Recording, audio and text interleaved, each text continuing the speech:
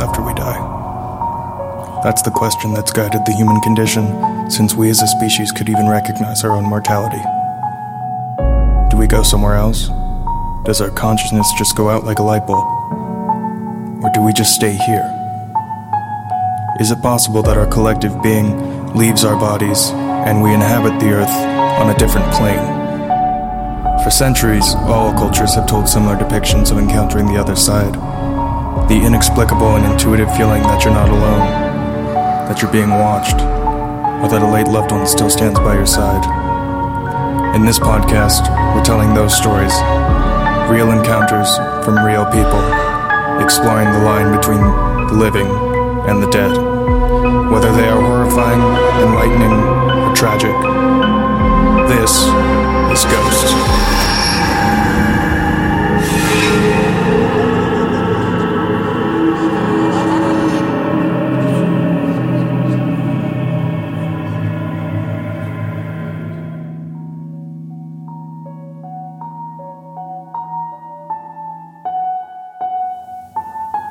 Hello and welcome to Ghosts. In this episode, we're going to hear a story about a family. There's Dan, the father, Cecily, the mother, and Amber and Bradley, their two young children. This story takes place around the early 2000s, and we are fortunate enough to have Dan and Cecily tell the story themselves. Without further ado, this is Episode 1, What Doesn't Speak, Part 1. The second I walked in that house, my world changed.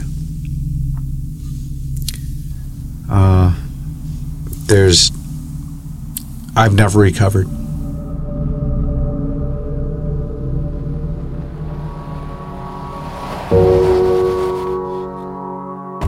So Dan comes home from the antique store with these boxes of beautiful porcelain and sterling silver antiques, and he just drops them on the floor in my dining room. And I was like, what the F?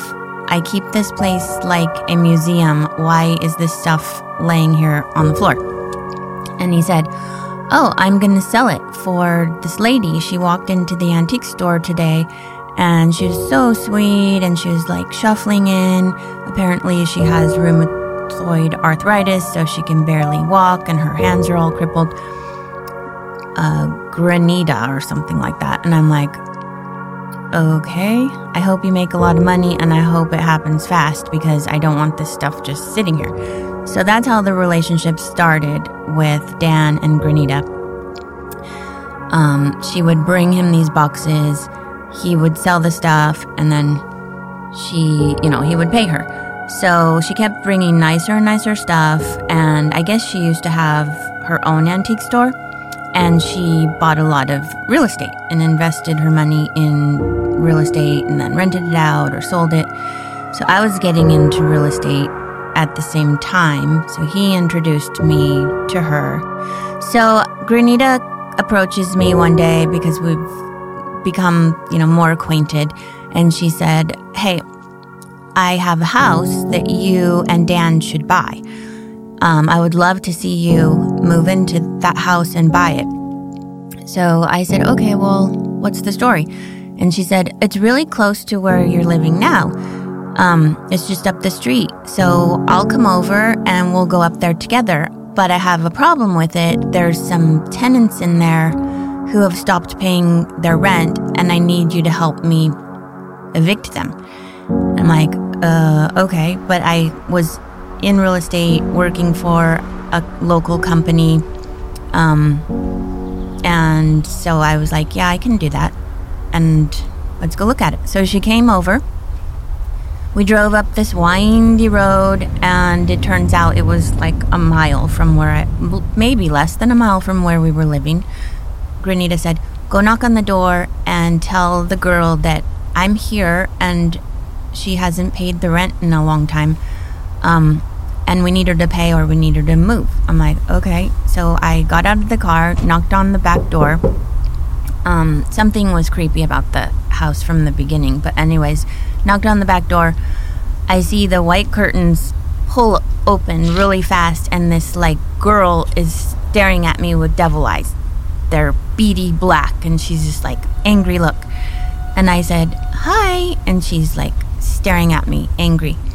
And I said, oh, Granita's here in the car, and I motioned back, and she saw her, and then instantly her face like, oh, hi, and she opened, and everything about her changed when she saw Granita. And Granita just waved, didn't get out of the car, just waved. I knew something was going on, but I couldn't figure out what was going on. I said, so Granita is asking about her rent, and if you don't, pay her soon, she's going to have to ask you to move. And she said, oh, I know, we've had some trouble, it's been really hard, okay, we're going to try to do it, or we'll just make arrangements to move. Anyways, fine, done. So they notified us that they were going to start moving out. It took them a while, but then once the house was cleared, I went up there to check it out and, felt it out, and could I live there? I liked it. It was really cute. It had a pretty view, hardwood floors, and charming. And I was starting to warm up to it, but we were still in a lease down the street and couldn't move out yet. So I said, why don't I do a short-term lease up here? I'll find somebody for you, and then when they're done, our lease will be up and we can move up here and then maybe buy it.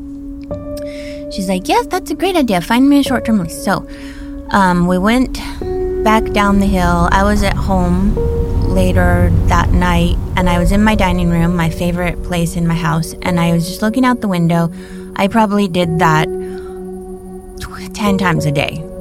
And I looked up from my dining room window, and directly in my line of sight was the house that I had just been to.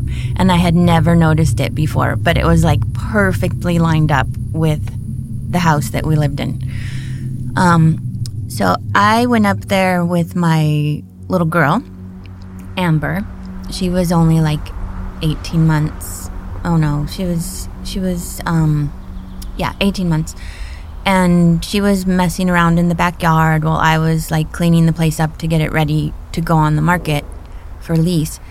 And I lost track of her for a little while, but the place is totally fenced, and I go outside to find her, and she's just talking to this little dead bird and playing with it.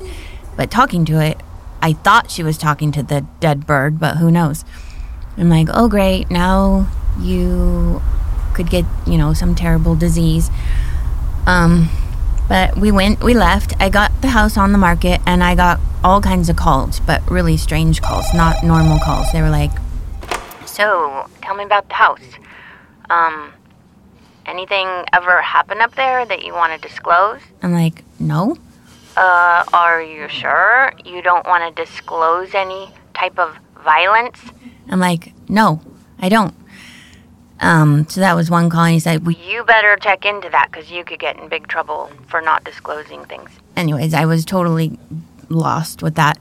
Another guy came, wanted to see it, but he wasn't looking at it like, oh yeah, I could see myself here, what are the terms? He was just walking slowly in and out of the bedrooms, looking in the closet.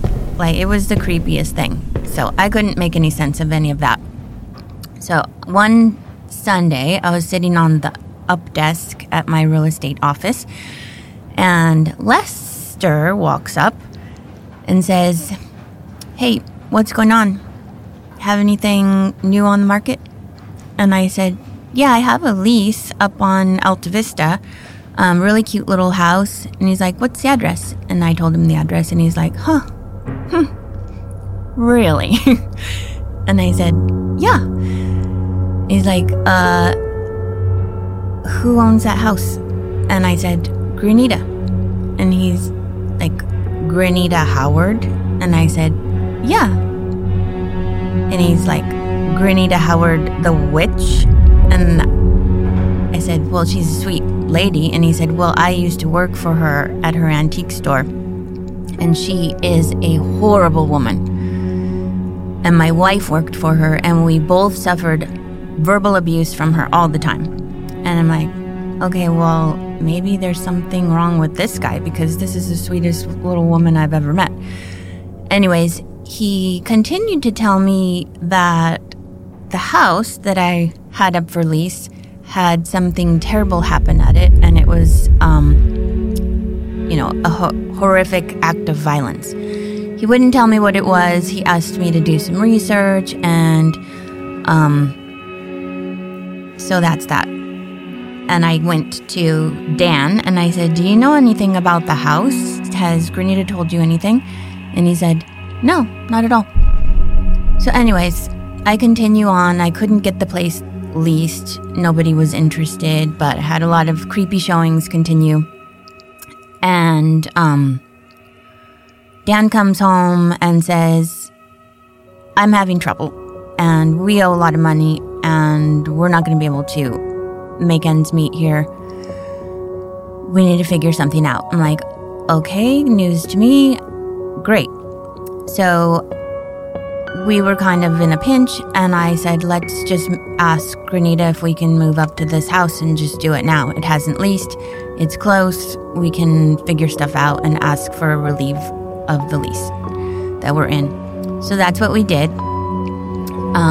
We packed up, and we were pretty excited, and just said, let's just go for it.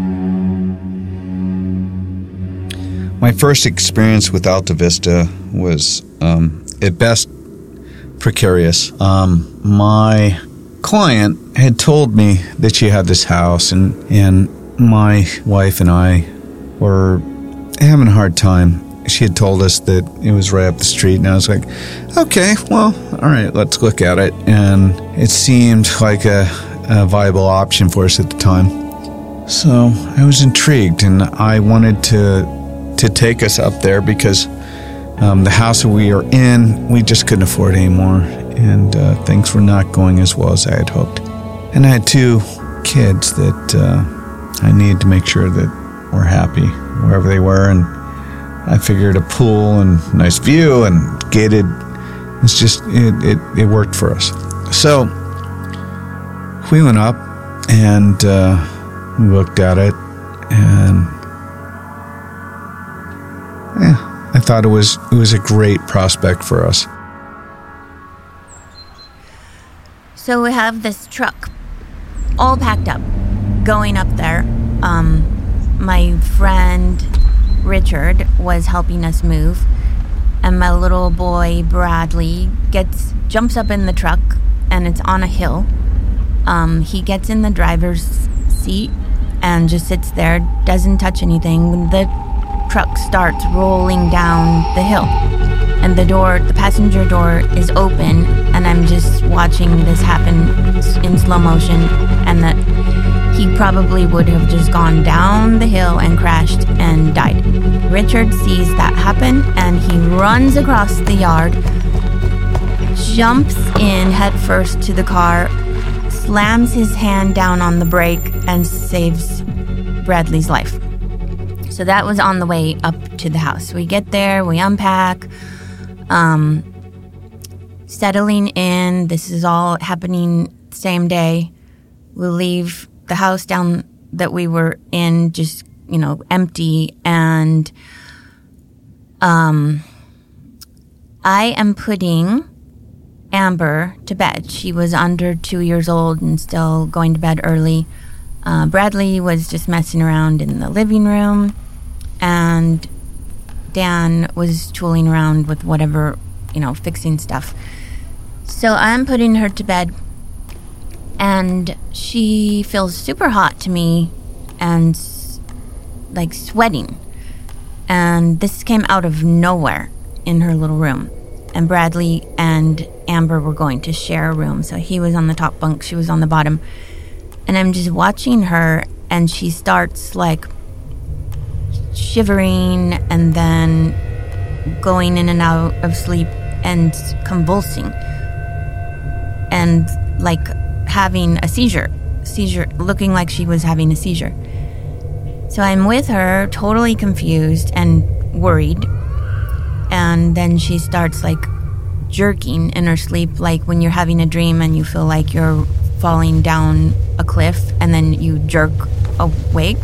She was doing these jerking movements, violent, but not waking up. So I took her into the living room and I said to Dan, I'm taking Amber to the ER right now. She has a terrible fever and she's sweating and she's convulsing. And he's like, okay. And I was not going to put up with any funny business with him saying, no, don't take her. So I just left. I drove her to the closest ER. And we walked in and I looked around and there were a ton of people in there. Odd. So I didn't want to wait. So I just checked in on her a little bit. Her fever was totally gone and she was totally back to herself, like singing and playing, and nothing wrong with this kid at all. No fever. So I said, I'm not going to do this to her. I'm going to not be here for hours. I'm just going to take her back. And we were exhausted because we had just moved that day. So I took her back home, put her to bed. Actually, I got in bed with her, and I just was so tired that I fell asleep with her. And by that time, Bradley was up on the top bunk, and everybody had gone, I thought, had gone to bed. But I was sleeping with Amber. And I heard the loudest footsteps I've ever heard. There's a hall that runs along the two bedrooms, and I heard like somebody stomping down the hall, and obviously I just thought it was Dan going to bed. I'm like, what the hell? Why is he stomping like that? But I didn't really think much more of it, and I looked over at Amber and she was awake and sitting straight up in bed and just looking across the room into the corner. And I was like, I didn't know if she was awake. What are you looking at? And she said, why is her here? And I'm like, who? And she said, that girl. And I was looking over like, what did she see? Books? There's just books over there. And then she says, why is her naked? And I was like, what is she? And that freaked me out. So I grabbed her, scooped her up, walked into our bedroom, which was just next door, and Dan was laying there asleep. So I'm like, okay, he got into bed really fast because I just heard him walking down the hall. So that was weird. Amber, I had her, I was in the center. I mean, nothing felt right to me at all. I was so creeped out, but I didn't know why. I had no reason to really think. I had no reason to feel creeped out, but I was just totally creeped out. Amber was laying on the side of the bed. I was in the middle. Dan was on the side closest to the doorway and the light switch. So I probably laid there the entire night, stiff as a board, feeling a horrible feeling in my stomach of fear, but I had no idea why I felt that way. I just did. I had the TV on because I could not close my eyes, and I had my arm around Amber. And she kept slipping down the bed, and I kept pulling her up, and she kept slipping down the bed, and I kept pulling her up. And I was thinking, like, why is she so squirmy like this? And she wasn't really moving, but it was just happening. So I went to touch. I'm like, what does she have a blanket stuck around her foot or what? Why does she keep getting pulled down?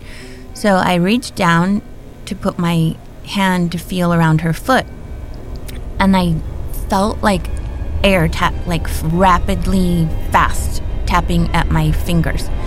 And I pulled them back up, and it totally freaked me out. And I moved her very quickly into the middle of the bed, and then I squeezed over, and we were like sardines, and I was trying to stay away from the edge because I couldn't make sense of it, but it was definitely freaking me out. But, you know, I wasn't still thinking, oh, it's something grabbing her foot, but it definitely felt that way. So she was in the middle. Everything was quiet. I think I turned off the TV finally, and I was just like, get the F to bed or go to sleep. So I'm laying there, I hear a sweeping, loud wind just come up the canyon and like hit the back of the house. And our bedroom faced this like canyon. And the dog and the cat jumped up instantly and ran straight for the back door. And then they started barking, and the cat ran out there, and I thought, like, what the hell? What just happened? So I'm listening, and they're barking in the back, and it just didn't feel right in that room at the moment. But I looked over at Amber, and I could see her eyes were open, and she was staring at something in front of her, and there's nothing there. And I'm looking at Amber, and I'm looking up, Amber up, there's nothing there, but her eyes are suddenly feeling like she's squeezing her eyes like she's trying to make out what she sees. And then this look of terror started to come up into her eyes, and then she started whimpering. And I said, Dan, turn on the light, like that. And he's like, what? And he turned on the light, and Amber looks directly at the door, and her eyes fill with horror and terror, and she starts watching nothing move across the room. Like her head goes from the door, moves to the closet, moves over to the TV, and there's nothing there. I'm watching the whole thing happen. And then she screams, this 18-month-old baby screams the scariest scream I've ever heard in my life. It's a shrieking scream of terror. And she dives into the bed and covers her head. And I pick her up, and I put her head to my chest, and she stuck to me like she just latched onto me and held on to me tighter than I've ever had anyone hold on to me. And I couldn't even get her off of me. She was like latched on. And so I ran out of the room, I grabbed my keys, I left Bradley on the top bunk, and I was like screaming, I'm getting out of here. I'm going down, and I'm taking her to the old house. So I jump in the car. As I was running out the door, all this wind was swirling around me, and it was very windy out of nowhere. It wasn't a windy day. So I get in the car, and I could just feel something staring at me in the rearview mirror. Amber was still clutched to me, like stuck to me like tape. And so I was going to drive down with her on my lap like that. Then I see Dan and Bradley running after us. So I said, get in, I'm leaving, I'm out of here. And they got in, and I was driving down the windy road, and I could feel something in the car with us, and it was unmistakable. Dan's like, what happened? And I was trying to explain, but I was so, I was shaking so bad from what I saw, I couldn't really explain. So we get to the other house.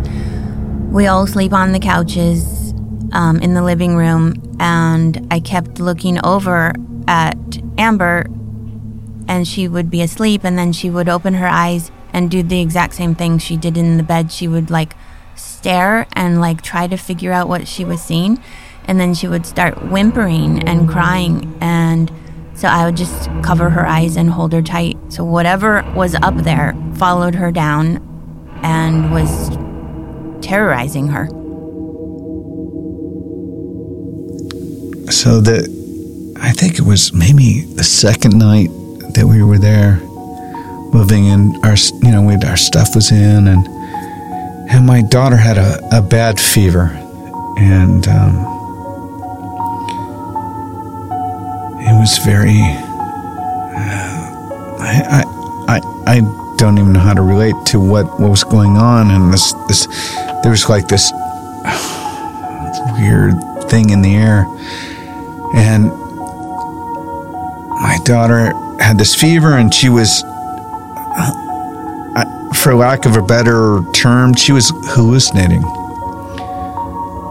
And it was very, very scary to both of us, my wife and I. And we didn't really know what to make of it. And I had been remiss in telling my wife that there had been an episode in this house with Richard Ramirez.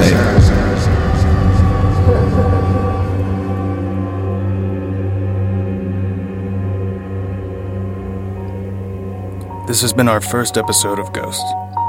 I'm Braden Speakman, and I want to thank you for listening. Keep an eye out for part 2, which will be released in the coming weeks. If you enjoyed, please subscribe or give us a review. We would appreciate it. If you would like to tell a story of your own and be on the show, you can submit your story to us at ghostspodcast.com. You can also follow us on Instagram at ghostpodcastofficial. Until next time, goodbye.